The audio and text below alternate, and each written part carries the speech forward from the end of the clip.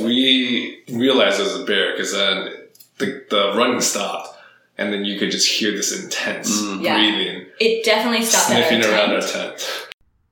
So that was Jen and David from Jen and David Acro. We talk about all things bear encounters, the difference between being an acrobat and a yogi, and a whole lot more. You're really going to enjoy these two. They are a ton of fun. So without further ado, let's get to Becoming Legendary with Jen and David.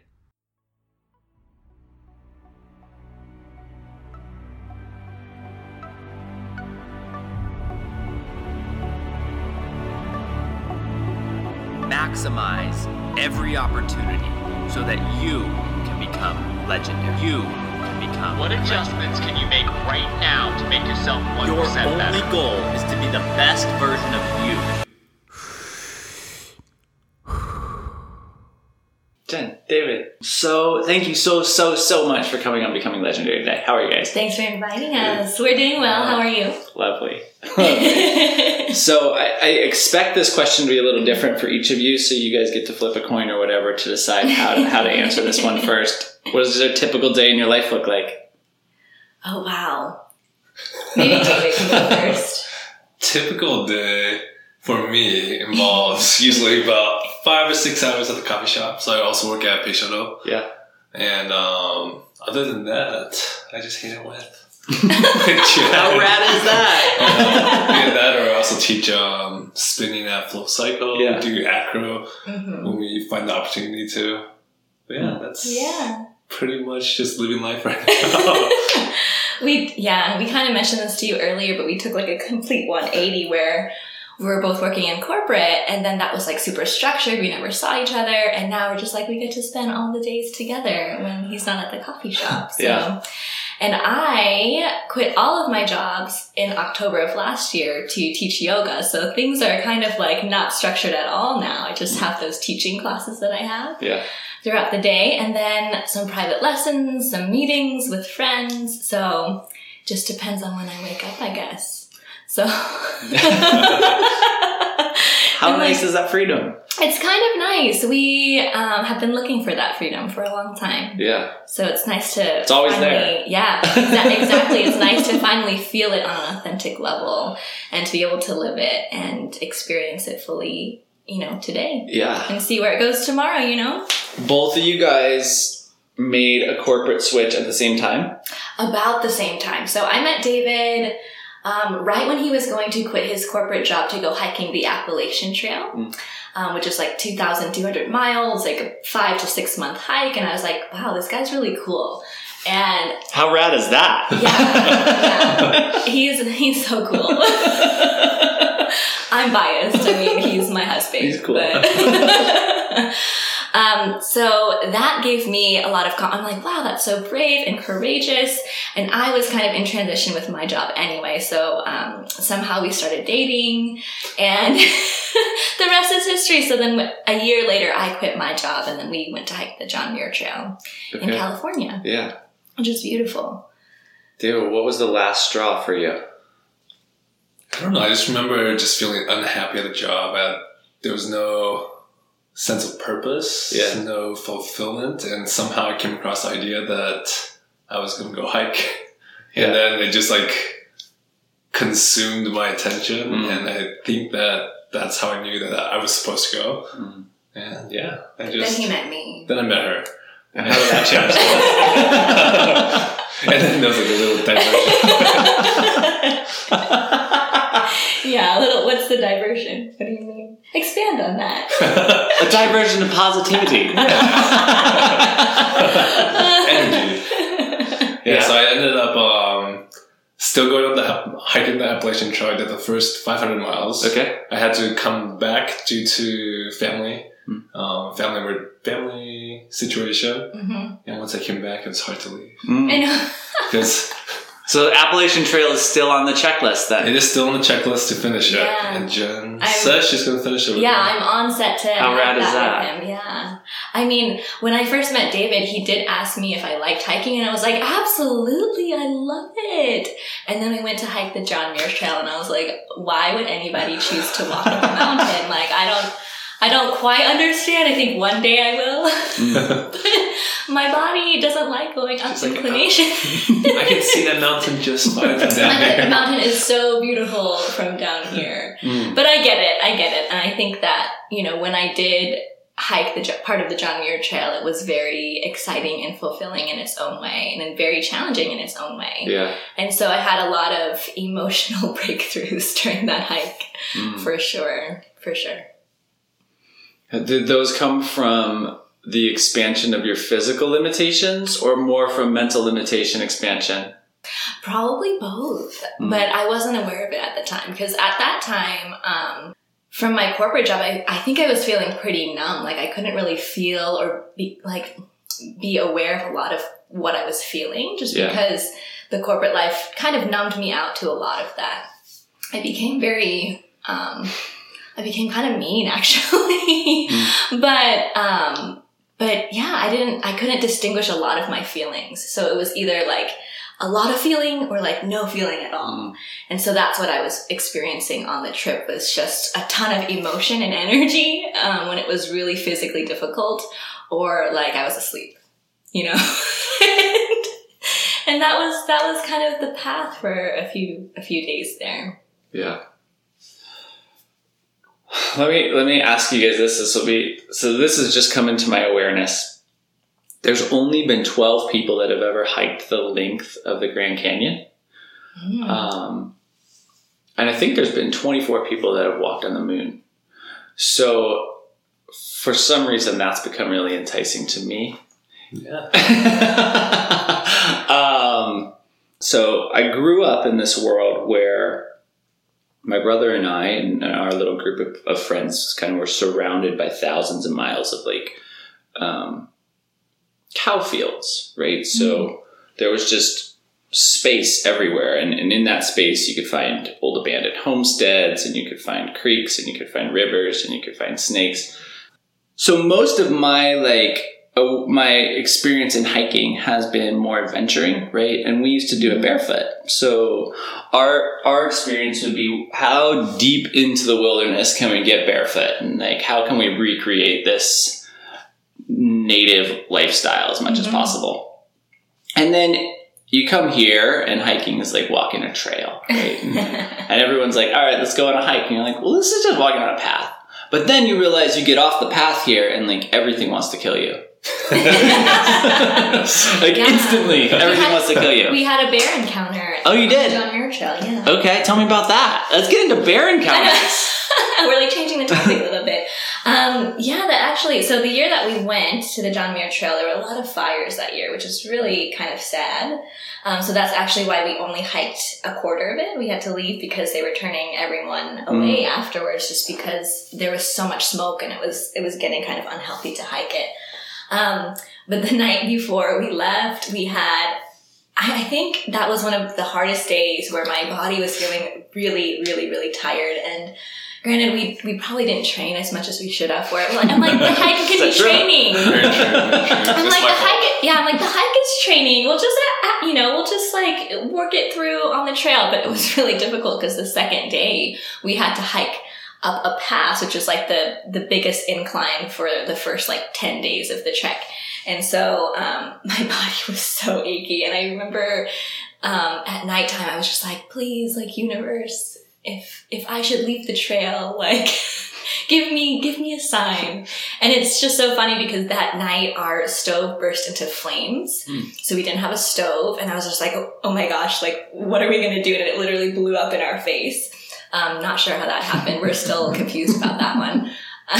And then we went to sleep, and the tent next to for Yosemite and the area around it for John Muir Trail, you have to carry a bear box, and you have to put all your food in there, everything that's scented, suntan lotion, chapstick, everything, into this box. And we're like, okay, we followed all the rules. We put it 30 feet away from our tent, but not everybody follows this rule. So this tent next to us, we got to this campsite and it was so packed that day for some reason.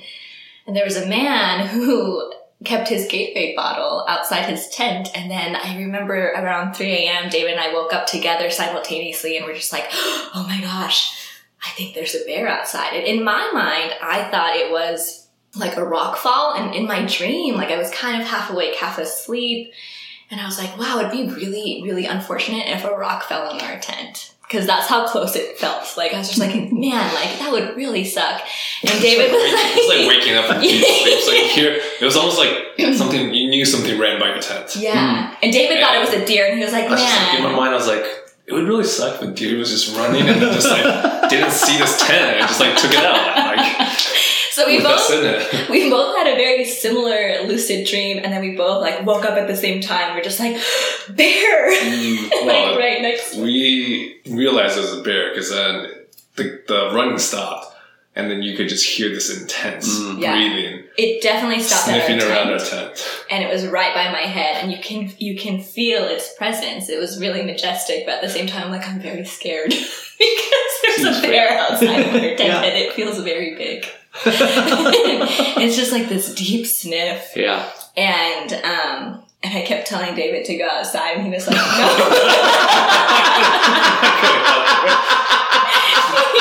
He was like, sacrifice yourself to the bear. I was like, you're the mountain man, okay? I'm just becoming a wilderness woman. This is my first time trying to be this wilderness woman. I'm not ready tonight. And so, like, I was trying to send David outside, and he was like, absolutely not. I'm not going outside, Jen. And then they tell you to, like, clap really loudly and say, bear, bear, go away. But we did the opposite. We were just frozen. Like, we just didn't do anything. That seems like what you would do. Yeah. In my mind, I'm like, I'm going to stay quiet. If I see a paw coming through the tent, then I'll start making noises. Sure. But, you know, the bears in that area of the valley, they're supposed to be very shy and sweet. So they're not like attacking bears. And so we had a headlamp, and then we just turned it on. I think it scared it away and it ran off. And the next morning, there was a girl who was cowboy camping, so she didn't have a tent or anything. She was just kind of sleeping under the stars. And she told this funny story in the morning. She was like, yeah, actually, I saw a bear come up to this tent, and we both kind of like looked at each other and mutually scared each other and screamed. And then it ran away, stopped by our tent, and then we scared it away with our light. And then she was just like, yep, we're all just scared of each other. So we just keep the peace and keep going. Yeah, but I got 2 big signs that night that maybe continuing on the trail wasn't going to be our path for that year. And then that morning we woke up and there was a huge smoke cloud in the sky. And that was the cloud for some of the closer fires. Yeah. They had closed off some of the places that we were supposed to hike through. So that was our final sign. And we're like, hey, things don't always go as planned. Like, we wanted to do all 200 miles, and we wanted to see all of the beauty that John Muir Trail had and more. We wanted to spend a long time on that trail. But yeah, that year, taking a little detour. So we'll get back there someday, I guess. But yeah, since then, I think we've been really cool with just kind of going more with the flow of life. And that was the beginning of the end of everything, I guess. Beginning of the end of everything. Yeah. Wow. It was the beginning of the end of an entire identity that I had for a really long time. So it was kind of a nice, like, right after I quit my corporate job, I went hiking. So it was really like this letting go of something that I held close to in my heart for a really long time, like an identity that I had for a super long time. Yeah. That's an interesting point to get to, because I think that's why I'm really most excited to talk to you guys, right? I don't know you guys all that well on a deep level. Jen, you and I exchange a question or two before class on Fridays. Very philosophical questions. Like, I always think you're going to ask me what flavor of kombucha and it's always something about, the universe. Yeah. I sat down for dinner the other day and had a dinner. It was like, 2 hours later. And we got up, and the person I was having dinner with was like, you really don't enjoy small talk. Get right to it. How are you today? And I thought, I probably should have started with that. Yeah, that's fair. No, I love that. I I want to work my way into this path of kind of your merging with yoga and taking your lifestyles more towards yoga. And I want to start with the fact that you are practitioners of acro yoga. Mm-hmm. So I really want to know the difference between an acrobat and a yogi. Yeah, that's something that's been really hard for us to explain to people. And that's actually why we don't really call acro, when we say we teach acro, we usually don't say we teach acro yoga. Because in my opinion, and with my studies and my background is more in like the yoga therapy aspect as well, it's a completely different philosophy, yoga and acrobatics. Yeah. So for yoga, a lot of our practice is based off of the 8 limbs, and like there's just, it's like more of this Eastern philosophy, Eastern way of thinking, a lot of yin yang philosophy that I kind of add into my teaching as well. With acrobatics, it's like, just go hard, like all the time. Like if it hurts, great, like perfect. Yeah. And so for us, for our teaching, I think that's why our teaching style is so unique, because we do bring a lot of the yoga energy into our acro classes. Which is kind of like the inclusivity, the meeting yourself exactly where you're at, being patient with your acrobatic practice. But at the same time, we're teaching more high-level stuff, like we're teaching people how to become very aware of their body in midair, like as they're being tossed or as they're jumping through something. So for acro, at least from the style that I teach, here and throughout the Valley, which is much more therapeutic, on the acrobatic front, it's definitely much more athletic for sure. But acro yoga in the beginning, it got created by 2 people. One person was a sports acrobatic practitioner, like he was competing, and he met, I believe she was a yogi. And I think she was like into Thai massage as well. Yeah, so the 2 of them came together and just started seeing like what they could do. And they realized that like sports acrobatics, you're pretty much beating your body up. So your body's just degrading to the point that like, if you're competing, you're not going to be doing it for too long. Yeah. And what they decided to try to create was a balance.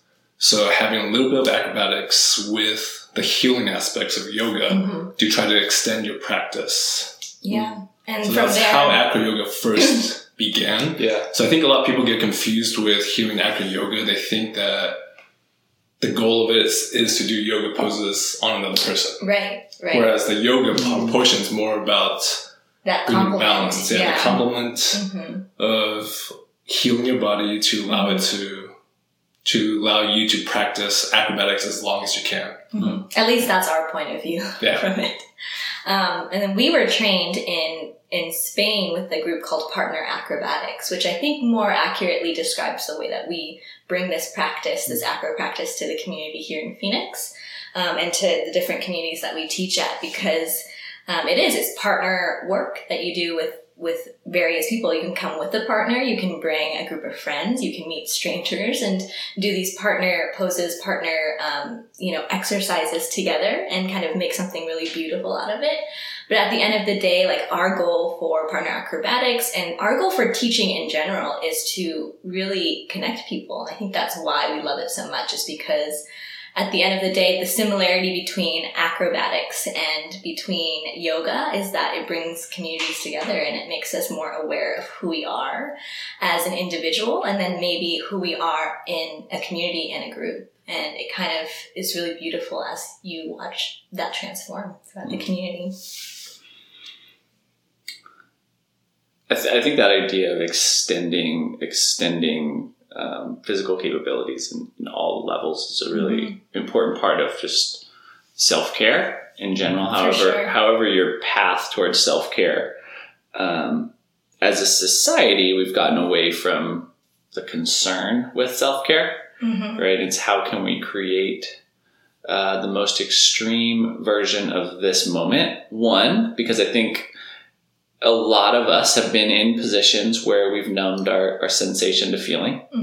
So in order to just create a sense within us, we need to find an extreme. And when we get to that extreme, then it's like, oh yeah, there's feeling there. I remember that.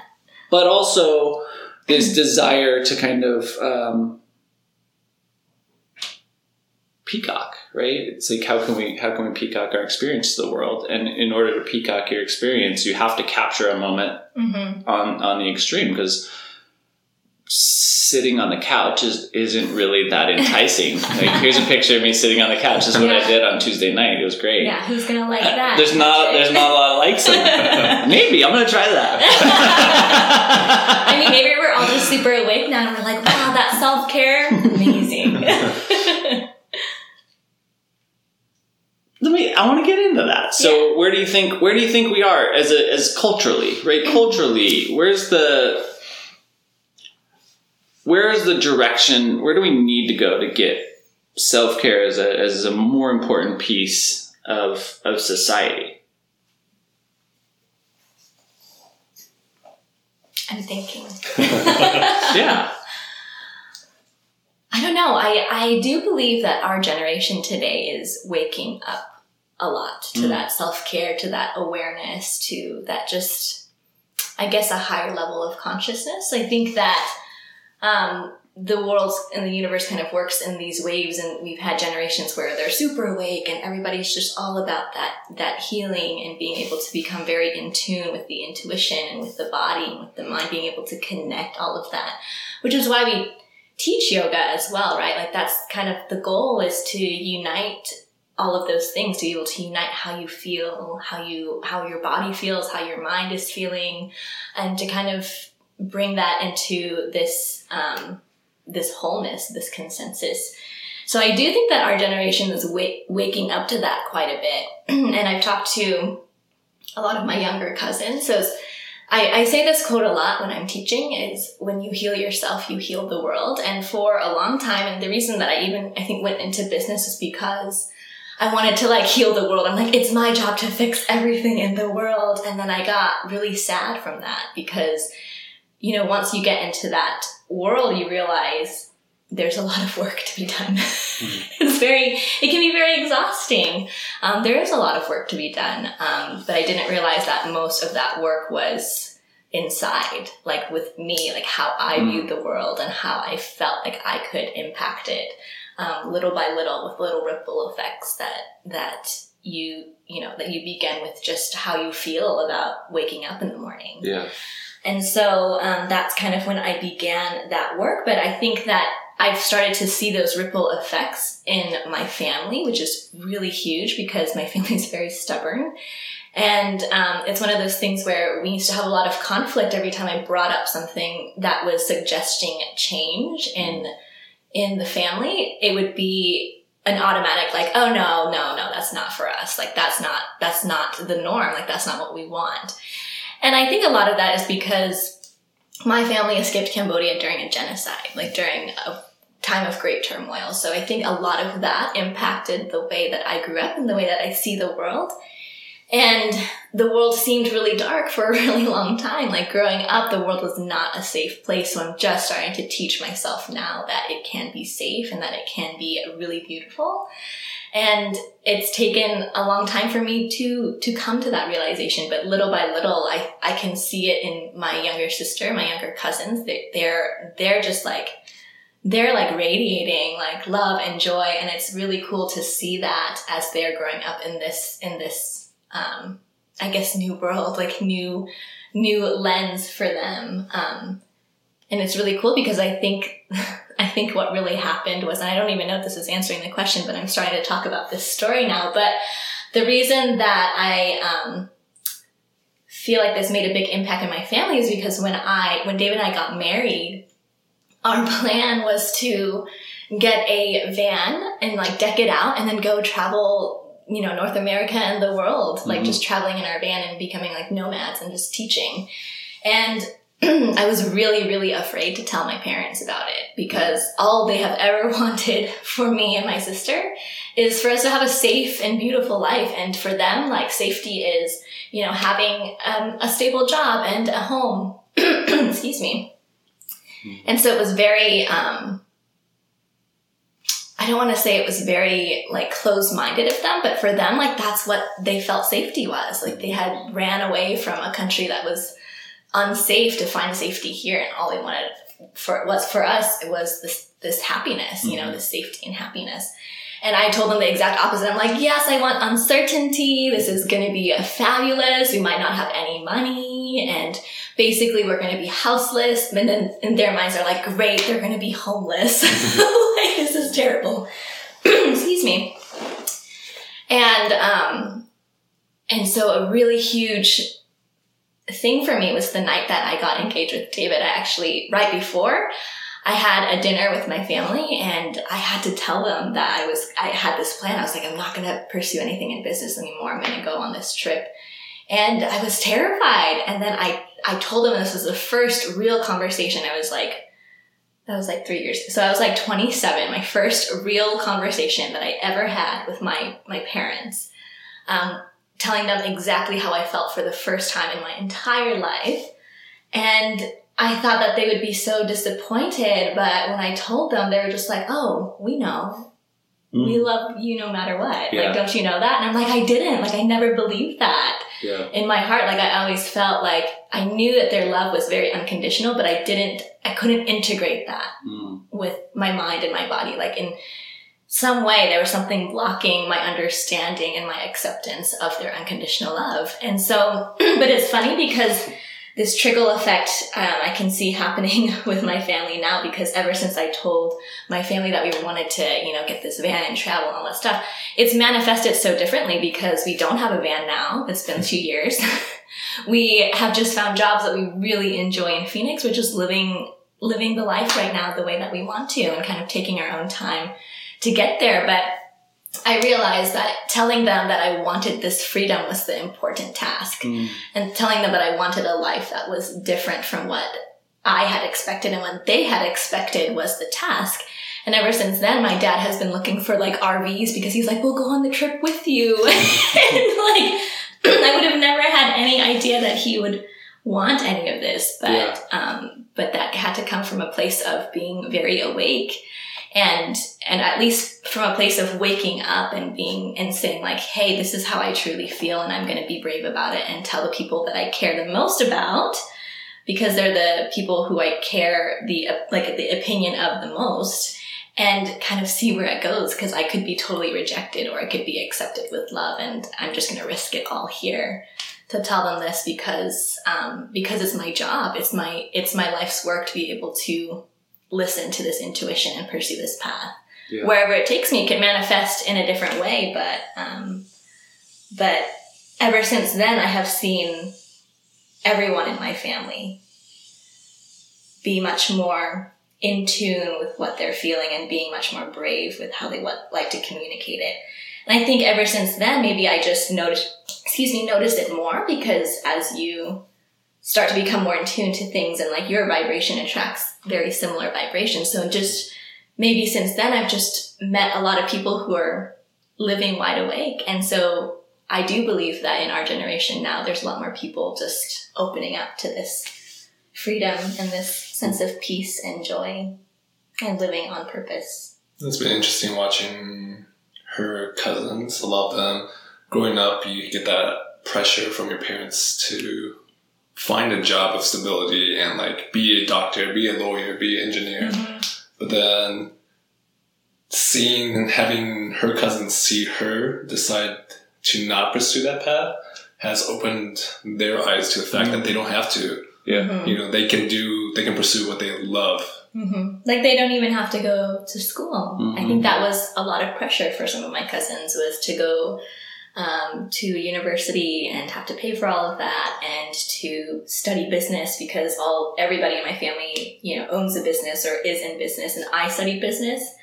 So it was, and I'm the oldest out of all my younger cousins. I'm kind of a loner, where I'm 7 years older than my sister, and then all my younger cousins are much younger than me as well. So I was kind of lifted on this pedestal for a long time in my family, where they're like, you need to be like Jen, because she did business, and, you know, she was very successful in business and all this stuff. And it was so much pressure for them. And I never realized it until I decided to let go of that entire identity and say, I'm just going to live my life one day at a time now.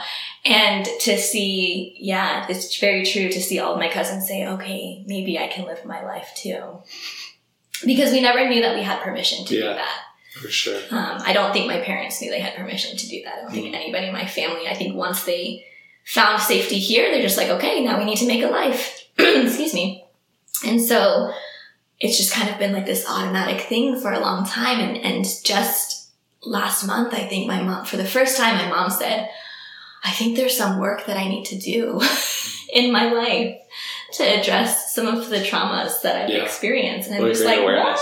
What? Because if I had brought that up, you know, saying like, there's work that you need to do, she would have been like, I'm perfect. I don't need to do anything. And it's the same thing with my whole family. So yeah, I do see it more, I think. I want to ask a question just for clarification, then I want to get any insight that you have on that. But you said something in there that I thought was interesting. You said you needed to ask this permission from the people that matter most in your life. Mm-hmm. And I want to know, in your experience, are you the person that matters most? Is your opinion the person that matters most, or have you placed your family's opinion above your own? I think that if you're asking me now at this moment, it is my opinion. Yeah, it is my opinion that matters most.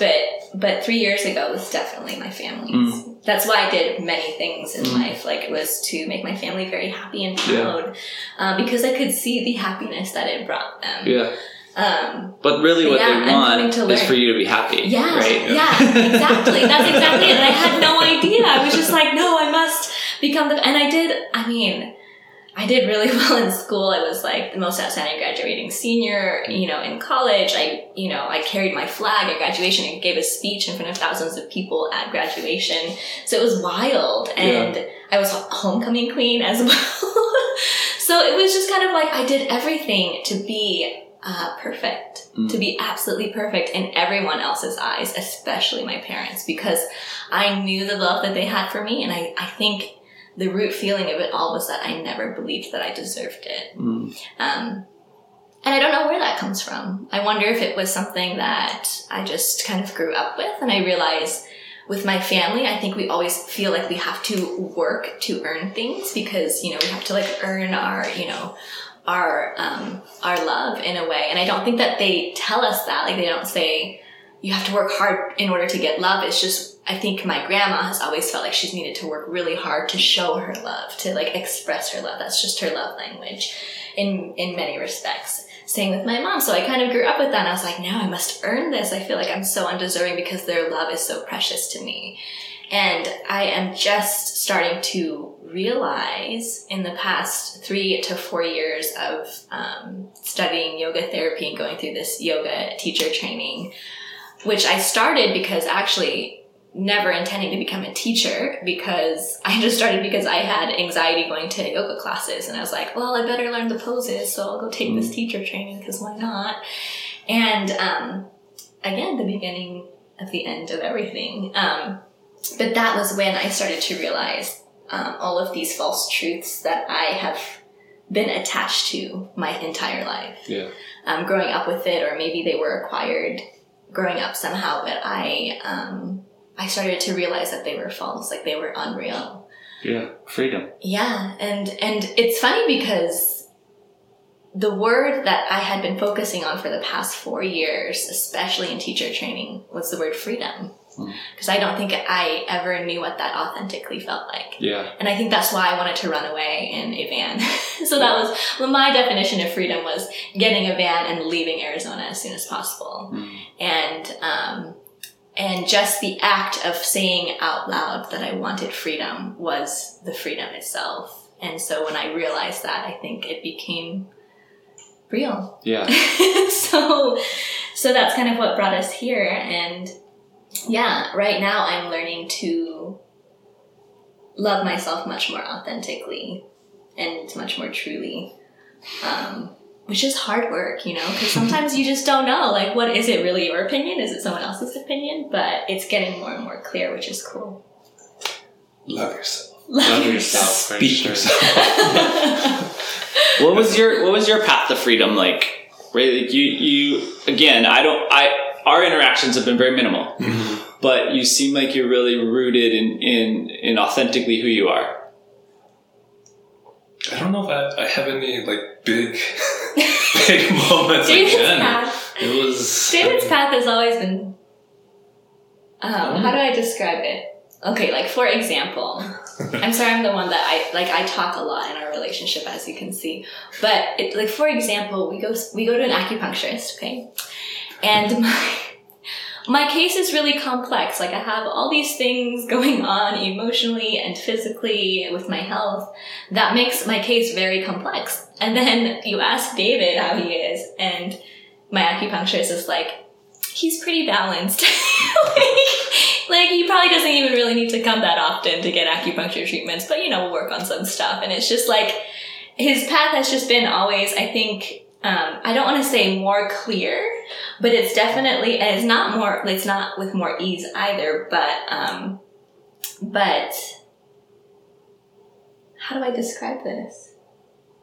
You go with the flow. I think that's a lot easier, I think, than many others. I'm more okay going with the flow, even if I have no idea where that flow is. Like when I decided that I wanted to quit my corporate job, go hike the Appalachian Trail, I had no idea where that was going to lead. Like I was going to just finish hiking and then just see what was going to happen. I had no idea. I was like, maybe I'll just love a place somewhere on the East Coast and I'll just stay there. But that's why meeting Jen was also life-changing. The fact that now I had something back in Arizona other than family to root me back in Phoenix. Yeah. So I do think a lot of, especially what I have become now, has come from a result of meeting Jen.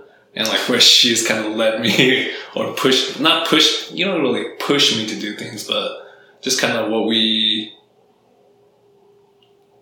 just like create together. Just like, I don't think acro yoga, for example, like I would have never done acro yoga on my own, but we just I led her to a rock climbing retreat, or not retreat. Yeah, it's a festival. Yeah, Red Rock Rendezvous.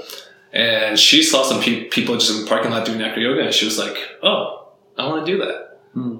And then she came home and then just looked up all of the available jams or classes and then kind of dragged me there. I'm like, I don't want any part of this. Yeah, he didn't like the first few classes.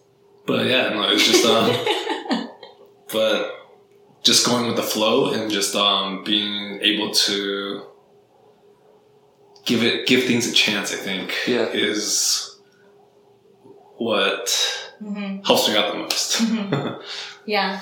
But you've always been very free. Like, I feel like you, like freedom is always present in all of us, but I feel like you have always accepted it very, like a lot more easily than I have. You're like, yes, this is freedom. This is good. And I'm like, what freedom? And I had to like really search for it to like accept this feeling. But yeah, freedom, you've just always had it, I think. Like you've always understood it really well. We're also... She says. Wow. Yeah. But it's kind of nice because like David describes this and it just reminds me of how like when I met David, I just felt like he was the yin to my yang. Like we're each other's yang and yin. And so it kind of works really well as a partnership. Yeah. To like move through life together. Like pulling and pulling People each other. usually think I'm the yang because Jen teaches yin. Yeah. It's not. It's the other way around. Yeah, I mean, it always changes, but for the most part, I'm more of a yang energy and David's more of a yin energy. Yeah. That seems very true. Yeah. How can you tell? So I want to get into that more. I think that's really interesting. And it kind of goes back to what you were talking about with your family and coming here and feeling safer, right? Mm-hmm. I think the challenge is we're always surrounded by this illusion of safety. Mm-hmm. We all are pretending that we don't know the end of our story, but we all 100% know the end of our story. It's 100% guaranteed we know the end of the story. And I think there's actually a remarkable amount of freedom in that, right? Mm-hmm. It's like we're all wanting to know what's next, and that's why I'm really curious, because it requires a certain amount of self-confidence to do things where you don't know the answer. Mm-hmm. All of the potential power, all of the potential period in life is from the things that we don't know. The moment we say we know something, we've completely ceased the possibility of expansion. Right? Mm-hmm. We put a wall, we put a parameter in front of us. I know this, well then we can't progress past that space. Mm-hmm. So when you do something that you don't know the answer to, most people in society prevent it from doing things that they don't know the answer to because they don't know the answer. Right. Mm-hmm. And we know the answer to everything, and we know the answer to nothing all at the same time, right? This next breath might be my last one. It might not, but I know at some point there will be a breath that will be my last one. Mm-hmm. Where did you find the self-confidence to do those things? More specifically, just because this is a question that's really personal to me, do you have a background, an internal dialogue going with negative thoughts? I want to say no. I usually... This is the first person. So I'm the exact same way. I have no negative internal dialogue. Mm-hmm. And you're the first person that I've ever found that. And when you started saying things, I was like, this guy's going to be the guy. I think I do want to say there was a period, just like a small year, where things just felt like it was crashing in. And that was the only time that I think I have felt... This was before I met Jen. It's like during the Great Recession. Mm-hmm. My dad was losing foreclosing on the house, and there's like a bunch of stuff going on. Where that moment where I did start thinking just about all the bad things that could happen, and I think that I did have that negative self-thought and just like feeling, and that whole year just felt really, really sucky. I'm just like, I don't want to go back to this. And I don't know how I got myself out of that. I think that was a little bit of what led to my decision to hike the Appalachian Trail. Yeah. And just kind of like stepping away from, I think in my mind, stepping away from society, just being more in tune with nature. Because I've always been interested in hiking, rock climbing, outdoor stuff. Mm-hmm. And I think that has helped a lot with just not dwelling on the bad things that could happen, can happen, or did happen. Mm-hmm. But yeah, I don't know. I don't know exactly where it came from. Maybe it's just, maybe I don't not think about it. Maybe I'm just ignoring it. But yeah, no, it is interesting because hanging around with Jen. Yeah, because that's definitely something that I every day have to like overcome is negative. Negative like self-talk, self-thoughts, all those things. Yeah. Mm-hmm, for sure. Like every day is a battle, like waking up and I'm like, yes, today is going to be a good day, but I have to remind myself of that. Because if not, it can spiral down really fast, surprisingly. Yeah. Because seeing it from the outside, I'm just, sometimes I get confused because I'm like, why don't I feel this? Do you ever, when you wake up, think today's going to be a really good day? No. You don't. I'm the exact same way. Yeah. It's like, I just know today's going to be today. Yeah. Yeah. This is amazing. This is amazing. You literally... This is amazing. I'm learning so much. I had no idea. I'm like, no, I thought everybody did this thing where it was like hard to wake up sometimes. So that's the really interesting thing for me is because we only know what goes on in our brain. Mm-hmm. So I only found out about negative self-talk like 18 months ago. Mm-hmm. Like I didn't know it was a thing. And then, and now it's like my whole world paradigm has shifted, and I have to like really think about the way that other people are perceiving risk and perceiving challenge. And I actually think there's a remarkable amount of when you get into those experiences that are really pressure filled, right? So you're saying the experience for that year that was really difficult. Getting into that and then coming out of that, there's so much freedom. Where you're like, all those things, like I thought that was gonna be bad. That wasn't bad. That was fine. That was fine. This is amazing. And then you're just free to do anything. I've been describing it as the illusion of safety is our opportunity build a wall of protection around ourselves, right? So we can build this wall, and we can build this wall, and we can build this wall, and eventually we have built ourselves a prison. And then we have two choices. We either set everything on fire and free everything, or we live in prison. Wow. Set it on fire. Yeah. Fire. Burn it all down. Yeah. And then the little hot pokers of things that are terrible can't hurt you anymore. Right? It's Yeah, like for if sure. you've burnt everything in your world down and someone comes at you with a hot poker, you're like, that's amazing. Oh, I love that. Yeah. Yeah, that's rad. That's making my whole life. I'm just like now learning this about David. I'm like, wow, so I knew it, but just putting just having like somebody say it out loud. It's like yeah, because it's realize. true. Because I have always asked him, like, do you ever have feelings like this? And he's just like, not really. Yeah. Not really. I'm like, wow, I have like a million feelings like this every day. But no, but also being aware, having to be aware that other people are feeling that is important. That's really important. It's like massively. You can't have connections with people without it because you're starting at different places. So it's like if I'm here and you have to get through all of this stuff, the amount of energy you have to burn just to get to where I am on this thought process is like daunting. So somehow I have to come back and like let's meet in the middle here, and then we can walk through the forest of danger for this last half bit, and we can get you here where there's no fear. But it's my responsibility to come back and meet you, and it's not your responsibility to go through all that scary stuff. This is why I'm tired all the time. No, it's true. It is true. It's true, and it's why when you're talking about like how you have that like energy deficit, right? Where you're working so hard to just get there, and then it's like, boom, it's right there for me. I haven't had to struggle through all of that stuff. So for him, that's amazing. It's really so cool. It's really interesting. There's a lot of mental work, and 20%. This will take me into where I want to go anyway. So. 20% of our caloric intake, our caloric burn happens through thinking, right? So it's this massive component of this little soft, mushy sponge is burning 20% of our total energy through life. And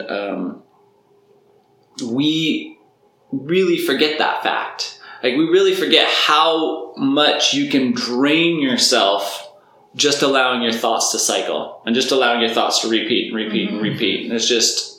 let that go, and you free up massive amounts of resources. And I want to dive now in. Like, I think it's interesting that we've talked about this like really physical practice, right? And this very physical acrobatic practice, which you really clearly put that little line of delineation in between yoga and acro. And when I think about yoga, the actual movement, the postures are so tiny, such a tiny speck of potential. And yet, culturally and almost worldwide now, we've taken yoga, this practice that can truly connect you completely to the cosmos, and we've made it about how we can forward fold. Coming from this athletic perspective, right, where you have physical capabilities that are able to do anything, how does that integrate into your individual worlds? And I think it's interesting because I think you guys you play on both lines of this, which I think is why it's a really interesting question for me to get from you guys. Can you repeat the question? She used to do debates. So this is a delay tactic? Okay, think. I'll repeat it just to distract everyone. So what I'm really interested in is getting, it's back to this, how do we get people back to the realization that they don't know, right? So we talk about yoga as like this advanced thing. What I know about yoga is essentially nothing, right? I know this very tiny, minuscule piece of yoga, but I know that through my practice, I can experience things that I can't believe are possible. Mm-hmm. And yet, we societally, through this like societal pressure, are just pushing towards. I hate using the word asana because I don't like taking those Sanskrit words and applying meaning into English because I think it's a cop out. Mm-hmm. So movement is a fine way to describe it. Whatever it is, the physical postures of yoga is what we're pushing. Everything is pushing towards, and there's like societally we're taking out the spiritual aspect, so we're pushing into, I would say, 1/1,000,000th of the potential, and we're throwing away the 1,000,000% of potential. Why? That's what I want to know. Why are we doing this? Ego. Yeah. For sure. I think it's when you approach yoga from a place of like limitedness, right? Like when you say you set these boundaries and this prison for yourself, if that's all you know, that's all you're going to know. Yeah. You don't know that there's other possibilities out there. So when you identify with your own ego, like that is your full identity, which really is just one of your many identities. I mean, it's limitless, really. Like we don't have to cling on to this one persona, this one, what we believe our ego should be, or mask, or whatever you call it should be. And so it's when we get hyper attached, I think, to this identity of ours that could be real, could be false, most likely false for many of us because we don't really know what our real identity is. It becomes really stuck. And I think that's why in our modern day society, especially from a yoga perspective, we want to get to that next thing, right? Because in our society, being the best at something is really good. Like being really good, being very advanced at something is very good. From a general sense. Like, I think our society believes that. So because our society believes that, our ego's like, yes, like I want that as well. And you become attached to that. And I think that's why we limit our view of where yoga can take us on a really energetic level. And there's not a lot of, there are great practitioners out there that talk about this energy front. And I think there's definitely more that are like in the pipeline that we're all like learning about it, like connecting to it on this like, energetic level. But yeah, you have to be awake to feel it because otherwise you're just doing the poses automatically anyway. Like it's just like you're just going through the motions, which is what many people do throughout life. For sure. On a not like simpler level, but I think a lot of it is just the whole going back to the peacocking.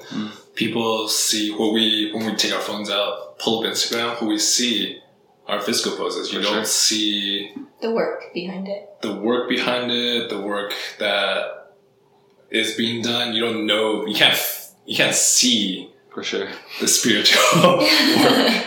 So I think for most people, when they see that, they're just like, I want to be able to do that. Yeah. And they go to class, and then you hear people. They're just like, oh yeah, you just do this and do that, and get into the pose. And that's what most people just see yoga as. I don't think it's a bad thing about it for them. They just don't know. That's just where they're at in life, in their spirituality, in their understanding of their own selves. Yeah. And it's just for me, like you have to just meet them there. Like you can't force them out of that, You can live your life in a way that is a little bit more open to that realm of spirituality and energetic, stuff. And then maybe they'll start to get curious and question it as well. But like, that's what I've noticed is that you can't force anybody to see things the way that you see it or feel things the way that you feel it, especially in yoga. But the best that you can do is maybe explain and share what you know so that people will. Isn't that the only thing we can do, right? Like, yeah. I think it's interesting. A couple times in there, I think Jen, you used the word belief. Right, and belief is just something that we tell ourselves when we don't know. The only thing we can really truly share is our individual experience, And just like you said, the moment you attach to something, you've limited your capacity to experience. Right? The moment you've drawn that line, there's no more expansion. And it doesn't even have to be hyper attachment. Yeah. You said hyper attachment. I think it's any attachment provides that limitation. Yeah. I think that's true. Yeah. Yeah. And yes. Okay. So yes. Now I want to. Let me last question on this point. I really love this point and getting both of your perspectives on this. I actually think that our job and you may have heard me speak about this a little bit. I think our job as yoga teachers is not to meet people where they are. Our job is to create as much disruption in their thought process as we possibly can, so that we can create these desires, these internal desires of exploration. And I think actually culturally, those of us that are teaching yoga have been taught to provide support to people. Right. And have you heard this from me? So this is a thing that I talk about here, that I think that the space, the physical space, should be protected and sacred enough that it can provide all the support that any student ever needs.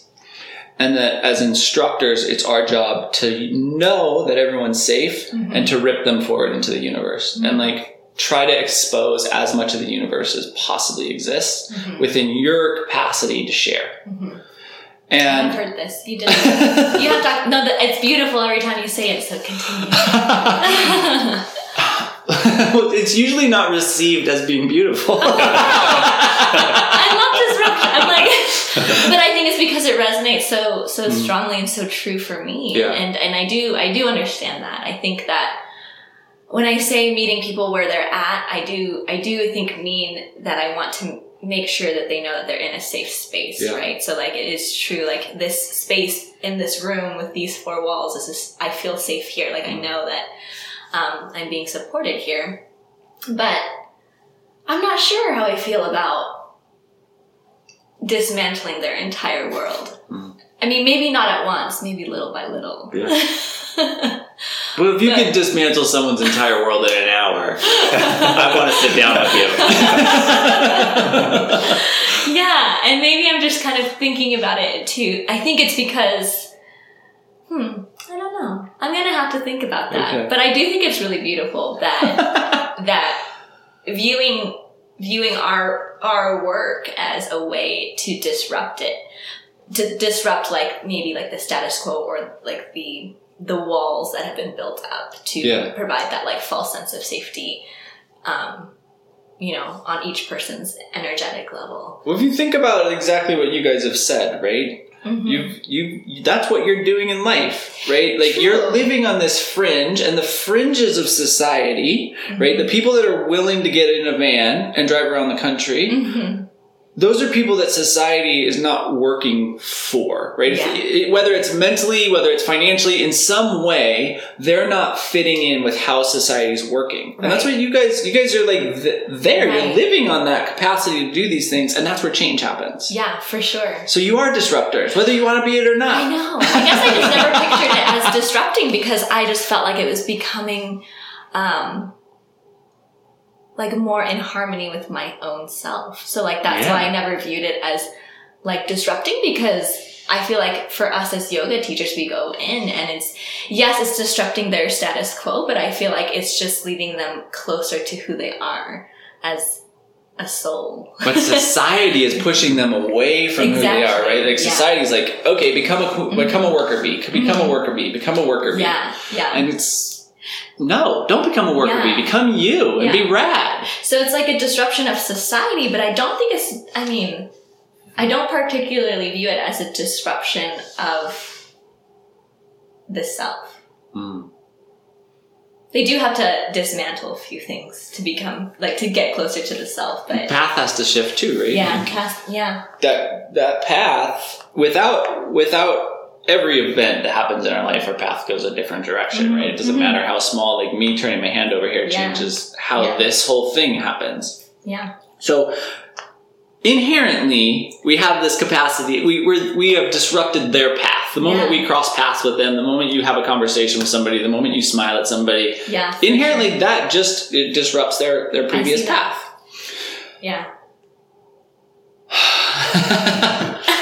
And I just think, so I think what's interesting, right, when I had this conversation with everybody and as a group, there's a recoil, and part of it I think is that you're not willing to embrace the fact that you're a leader.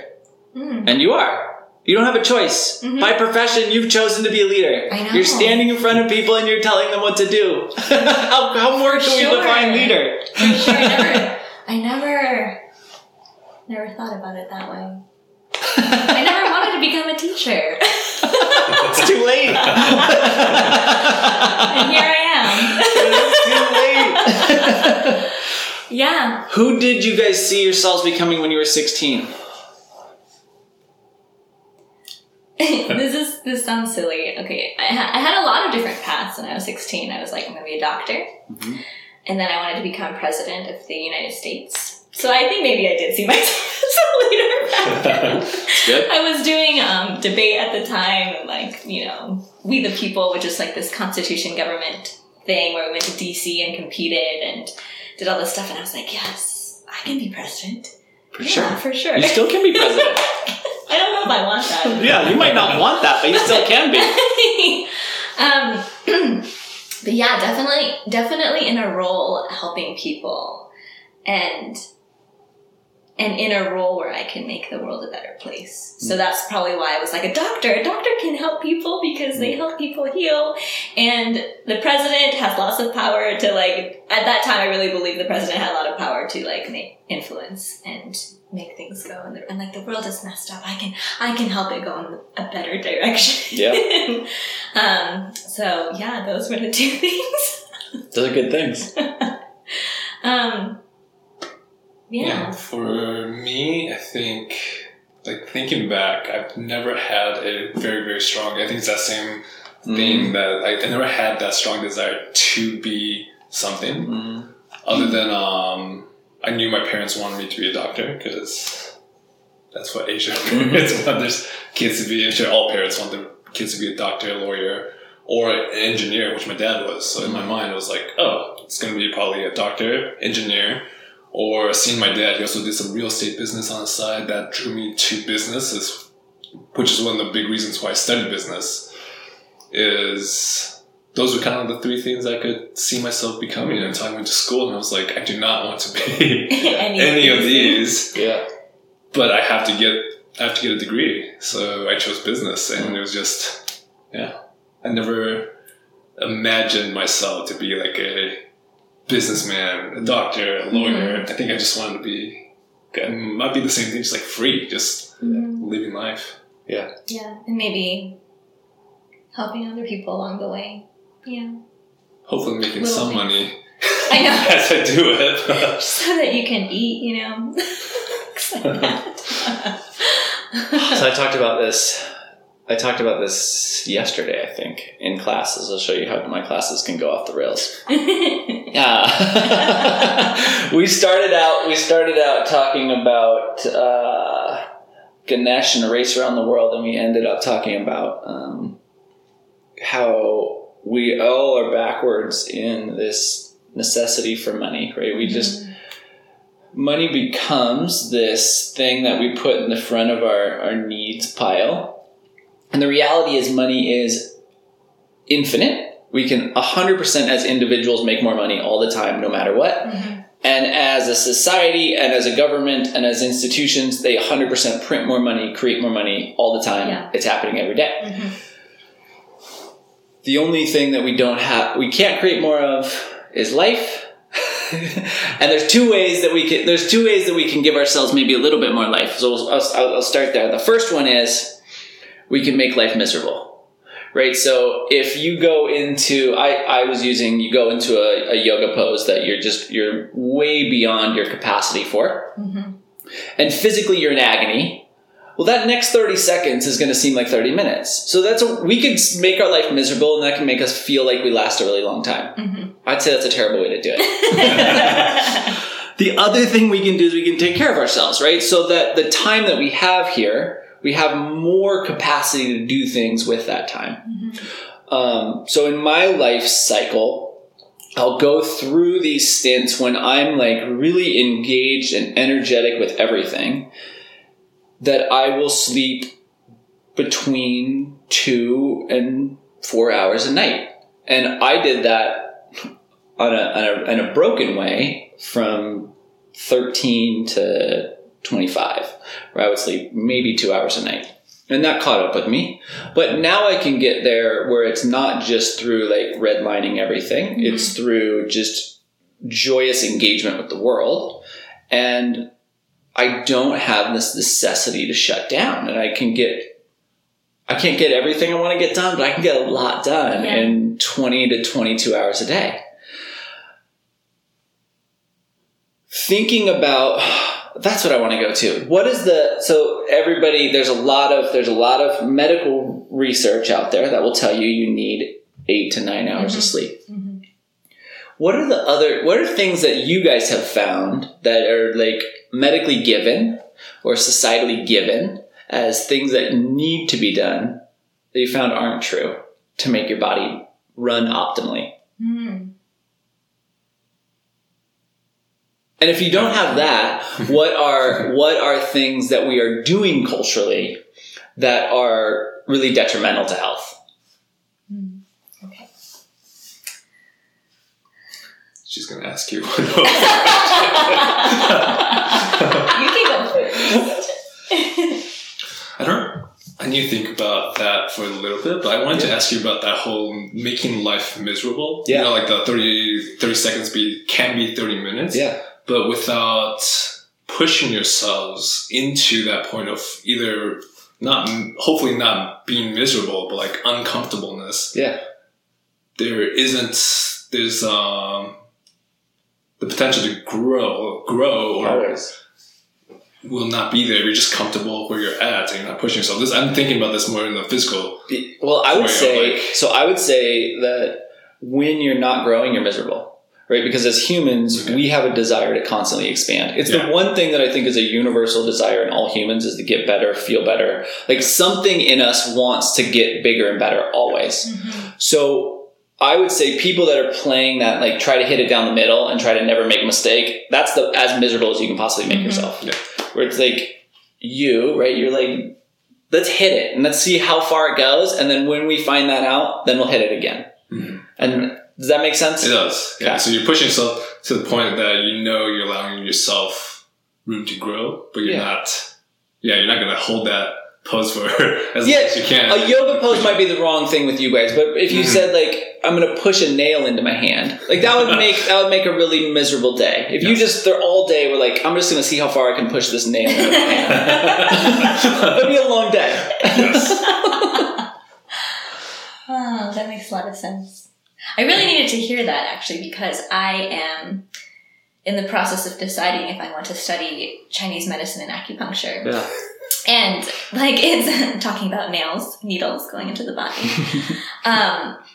And I keep asking myself, I'm like, life is really good right now. Like I've been working to get to this point where I feel this freedom, right? So I have the freedom now to make this choice, which is amazing. Such a privilege, right?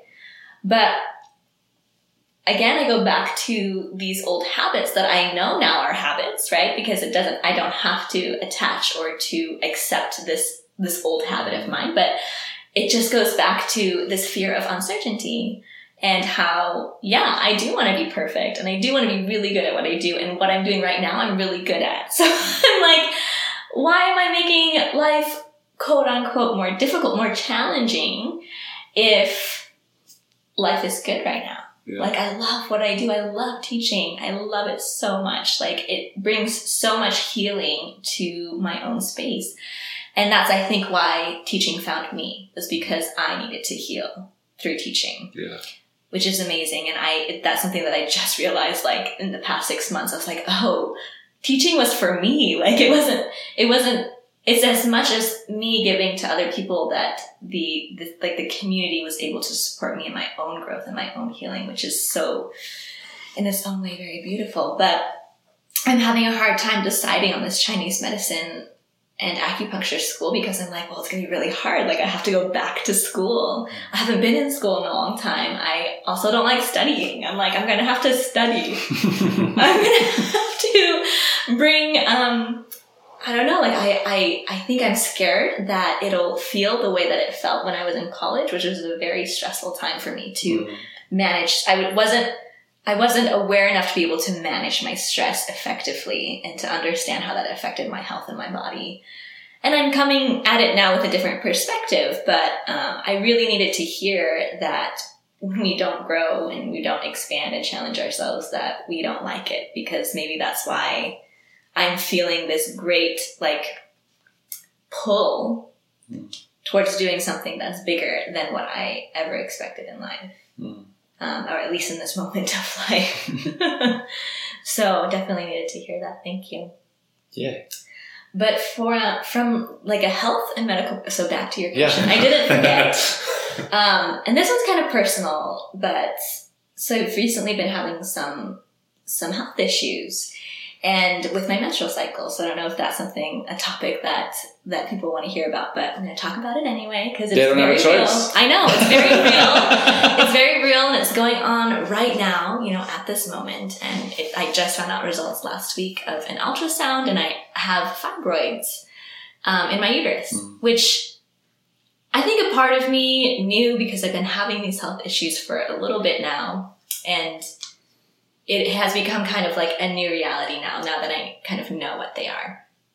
And so what makes me mad from this societal perspective is that they're like, oh, we'll just remove it. We'll just take care of it. We'll just take it out.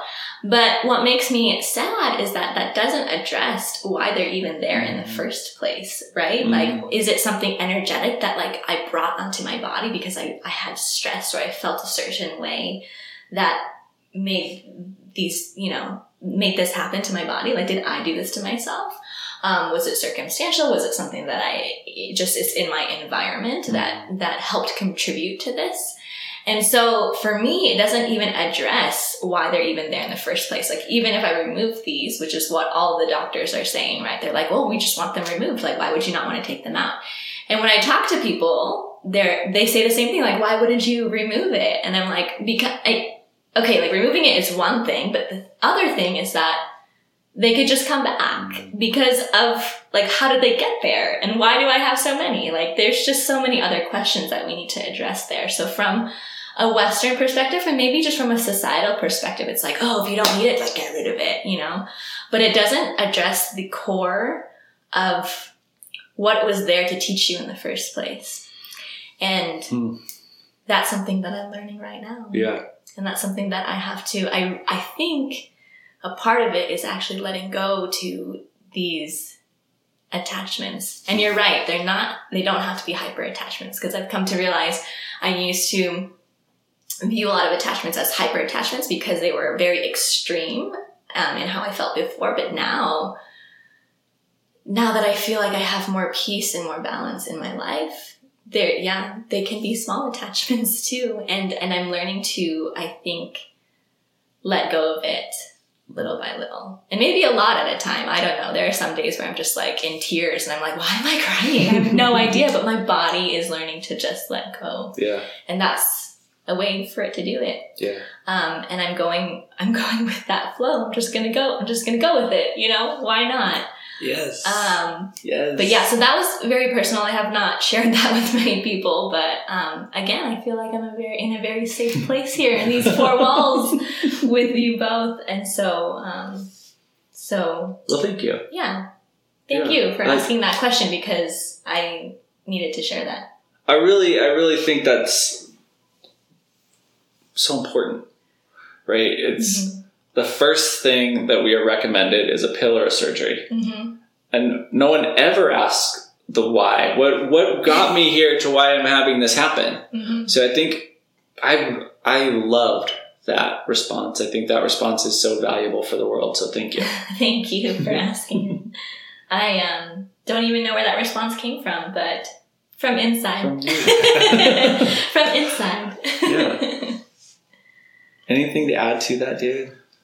It was something similar to, it was going to approach that topic too, but it just kind of like just ideas of all these diets that we are going on. Because what we think potentially brought this to light was we tried to do Whole30. Well, we did Whole30. We didn't try. And we did. We were very, did do Whole30. Yeah, we followed all the rules and everything. Yeah. And that's what actually led to her either just feeling it. Yeah. She probably had it there, but she felt it afterwards. But there's all these diets, great diets out and about right now that can lead to weight loss, but they're not addressing a lot of these hormonal issues that's going on. Well, again, it's on the extreme. Right? Extreme. That's what so it's that was, I think, the issue there, because I don't blame like the trying out Whole30 as what brought all of this to light, because I just think that I was supposed to experience all of this exactly when I'm experiencing it now, and maybe it just brought my awareness. It just heightened my awareness to it. Like maybe I'd been feeling it all my life, but I didn't realize it until I started listening to my body more. Yeah. But it is an extreme, because it is like this thing. It's like this program that you just do for 30 days, and it's like you cut out all processed sugars, everything that could potentially bring on inflammation in the body. And we felt great on it. We're like, wow, tiger's butt. Like I felt like I was limitless. Like I could have slept for 2 hours a day and would have been perfectly happy and had all of the energy in the world to be productive and to do whatever I wanted. And it felt really good. But I do think it is very intense and extreme. And I think that's what we did. Like David and I have the tendency to be all or nothing, right? Which is okay. And I think we talked about this too. It's like, there's a difference between, like fully committed to things and then going on to the extreme level of things just for the stubbornness of it or just for the heck of it. Right. And that's what we think. I think with food, especially with our health these days, it's been a really big focus on how we can improve our health through nutrition. So we're learning quite a lot, but like when you look up articles and things like that online, they are on an extreme, which makes it really sad, because it's saying like, hey, you can be really healthy because of this, but there's not very much research being done about what that can actually do to the body and like the side effects of everything that comes with it, the hard work that comes with it afterwards once your body wakes up to all of this stuff. Yeah. So, yeah. Yeah. What are your thoughts? I want to hear. No. David's like, you tell us now. We're learning so much today. Specifically on food? Not food, but the whole idea of what is society pushing on us that is incorrect. Yeah. So I think it's almost everything. Yeah. I think that we've lost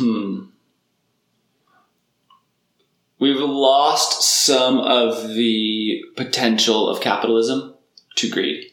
And greed is an interesting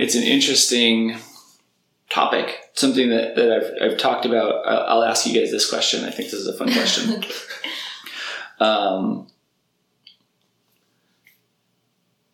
I want you to think of two different entities. You can think of them as businesses. You can think of them as humans. It doesn't matter. But entity number one always wants more. And entity number two wants everything. Which one feels more greedy? I would say that always wants more. Oh, how about diverging opinions? Yeah, well, because they're always in a place of lack. Because when you think of everything, it's like, okay, I want everything. I want the whole world. I want happiness. I want joy. I want peace. Everything is everything. It's like, I can want everything. I can want those things. But when you're always wanting more, everything will never be enough. Yeah. So you're coming from a place of lack, and you will always want more if you feel like you never have enough. I agree. Everything is very inclusive, right? It's like someone who wants everything, literally, it surrounds everything. You have everything. And what we've done is, as a right, capitalism as a whole, it's inherent that it wants everything. But we've broken them capitalism down really into these little silos. And these little silos that are controlled by very small functions, and these very small functions control these silos almost entirely. So they don't want everything. They want more of that little column and more of that little column and more of that little column. Right. And I think we've lost a lot of the potential good to those silos, and therefore our medical system is screwed up. The first thing they do is they try to sell you whatever that is. I mean, being here, and some people get mad at this, and it's fair. It's people come in and they say, hey, I'm going to have this surgery. And my response is, I would make sure that's the thing you want to do, because at least 50% of the people that get surgeries end up in a significantly worse place than they were before the surgery. So my suggestion would be go to your doctor, ask what the physical therapy is going to be after the surgery, and do that and see what happens. Why? You're going to have to do the physical therapy either way. So why not do it without the surgery and see if that corrects the problem? And if it does, you just save yourself a surgery, a lot of like physical and mental trauma that you haven't even taken any allocation of how that's going to affect you. And you might have made yourself better, and you're probably going to learn a ton about yourself. So doctors, they sell us that thing. The food industry is like, here's the thing that's going to keep you thin and beautiful and young. And it's not. Sorry. And then the cosmetic industry, same thing. And the clothing industry is the third most polluting industry in the world. It's just, we've lost some of the good. So I think we're doing almost everything wrong. And I'm going to say this, lots of people think I'm crazy, and usually I'm crazy, but only for like 5 years. And then 5 years later, people are like, oh, that made sense. So in 5 years, come back, listen to this. All these companies now are pitching responsibility and saying, hey, we're going to recycle water bottles, and we're going to make you clothing out of recycled water bottles, which is really interesting because as humans, as like very health conscious humans, people are working so hard not to drink out of water bottles, right? And then you're going to wrap yourself in a water bottle and then go walk around wearing a water bottle all day. So in 5 years, we're all going to come back and we're going to say, oh yeah, wearing water bottles all day was a terrible idea. This resonates with me. I agree. Yay. Welcome to the future. I've arrived. Okay. Tell me the same thing. There has been, I've been noticing a lot of like even big companies, they are doing a lot more work in getting into the repair versus the recycle. Yes, like the repairing love that. Like you send your clothes in, they'll repair it and resell it versus just making new things. Yes. And like big companies like even Patagonia is great just at came out. Yeah. Taylor and Stitch is this boutique company that I follow in David's San Francisco. Fashionista. But yeah, they give you money to send your old clothes back. They fix it up and resell it for a lot less just to recycle. Now, reuse the products. Reuse. Yeah, it's funny, right? It's like reuse, reduce, recycle. That's the order of things that we're supposed to do. And we're all like, let's just go to recycle. I'm going to throw everything that I own in a recycling bin, and then I did my part. We forget about reduce and reuse. And we also forget about the fact that our recycling it's not the magic button that we think it is. It's like most of what goes to the recycling facilities gets thrown away. Yeah. So on that subject of magic, this is the last two questions for you guys. What's the closest thing you've experienced to real magic? Oh my gosh. Wait, this is such a deep question. I'm like, life itself? I don't know. Being born? I don't know. I can't pick just one point. I think life is magic. Life is magic. I think connection is magic. Yeah. I think... Okay, I will answer it this way. It's going to sound so cheesy, but I do think meeting David was probably the most magical. That's what I was hoping you would say. It's true. No, but it's so true because everything in our it's funny because David and I went to the same high school, never met each other, went to the same college, never met each other, majored in the same major, had the same honors professors. We did all the same programs as well. Like he played violin, I played violin. We were in the same youth orchestra, youth symphony. We had a lot of, he did Muay Thai kickboxing, I did Muay Thai kickboxing at the same gym. We never met each other, and it wasn't until the perfect timing that we did. And even then, I don't even know if it was perfect because I was dating someone else at the time. And I just remember, and I know it doesn't sound as bad as it sounds, or as it seems, but I just remember the moment I met David, I was like, he's supposed to be in my life. And I'm supposed to be in his. And I just knew it. I just knew. And he was a soulmate from like the get-go. And I didn't know what that would manifest as. It could have been a soulmate in a best friend or as like an adventure partner or whatever. But I just knew I was very drawn to David's energy because it was the energy I was searching for. Because as we talked about earlier, I was constantly searching for this feeling of freedom. And David was a manifestation of freedom. Like he was living free. And I was just like, that's what I need. So that moment was magical, but every moment since then has been magical. And it sounds so cheesy, but the cheesiest things are the truest because that's why it's cheesy, because it's so true. Because every moment since then has been the most magical. Yeah. Every moment that I get to spend with David.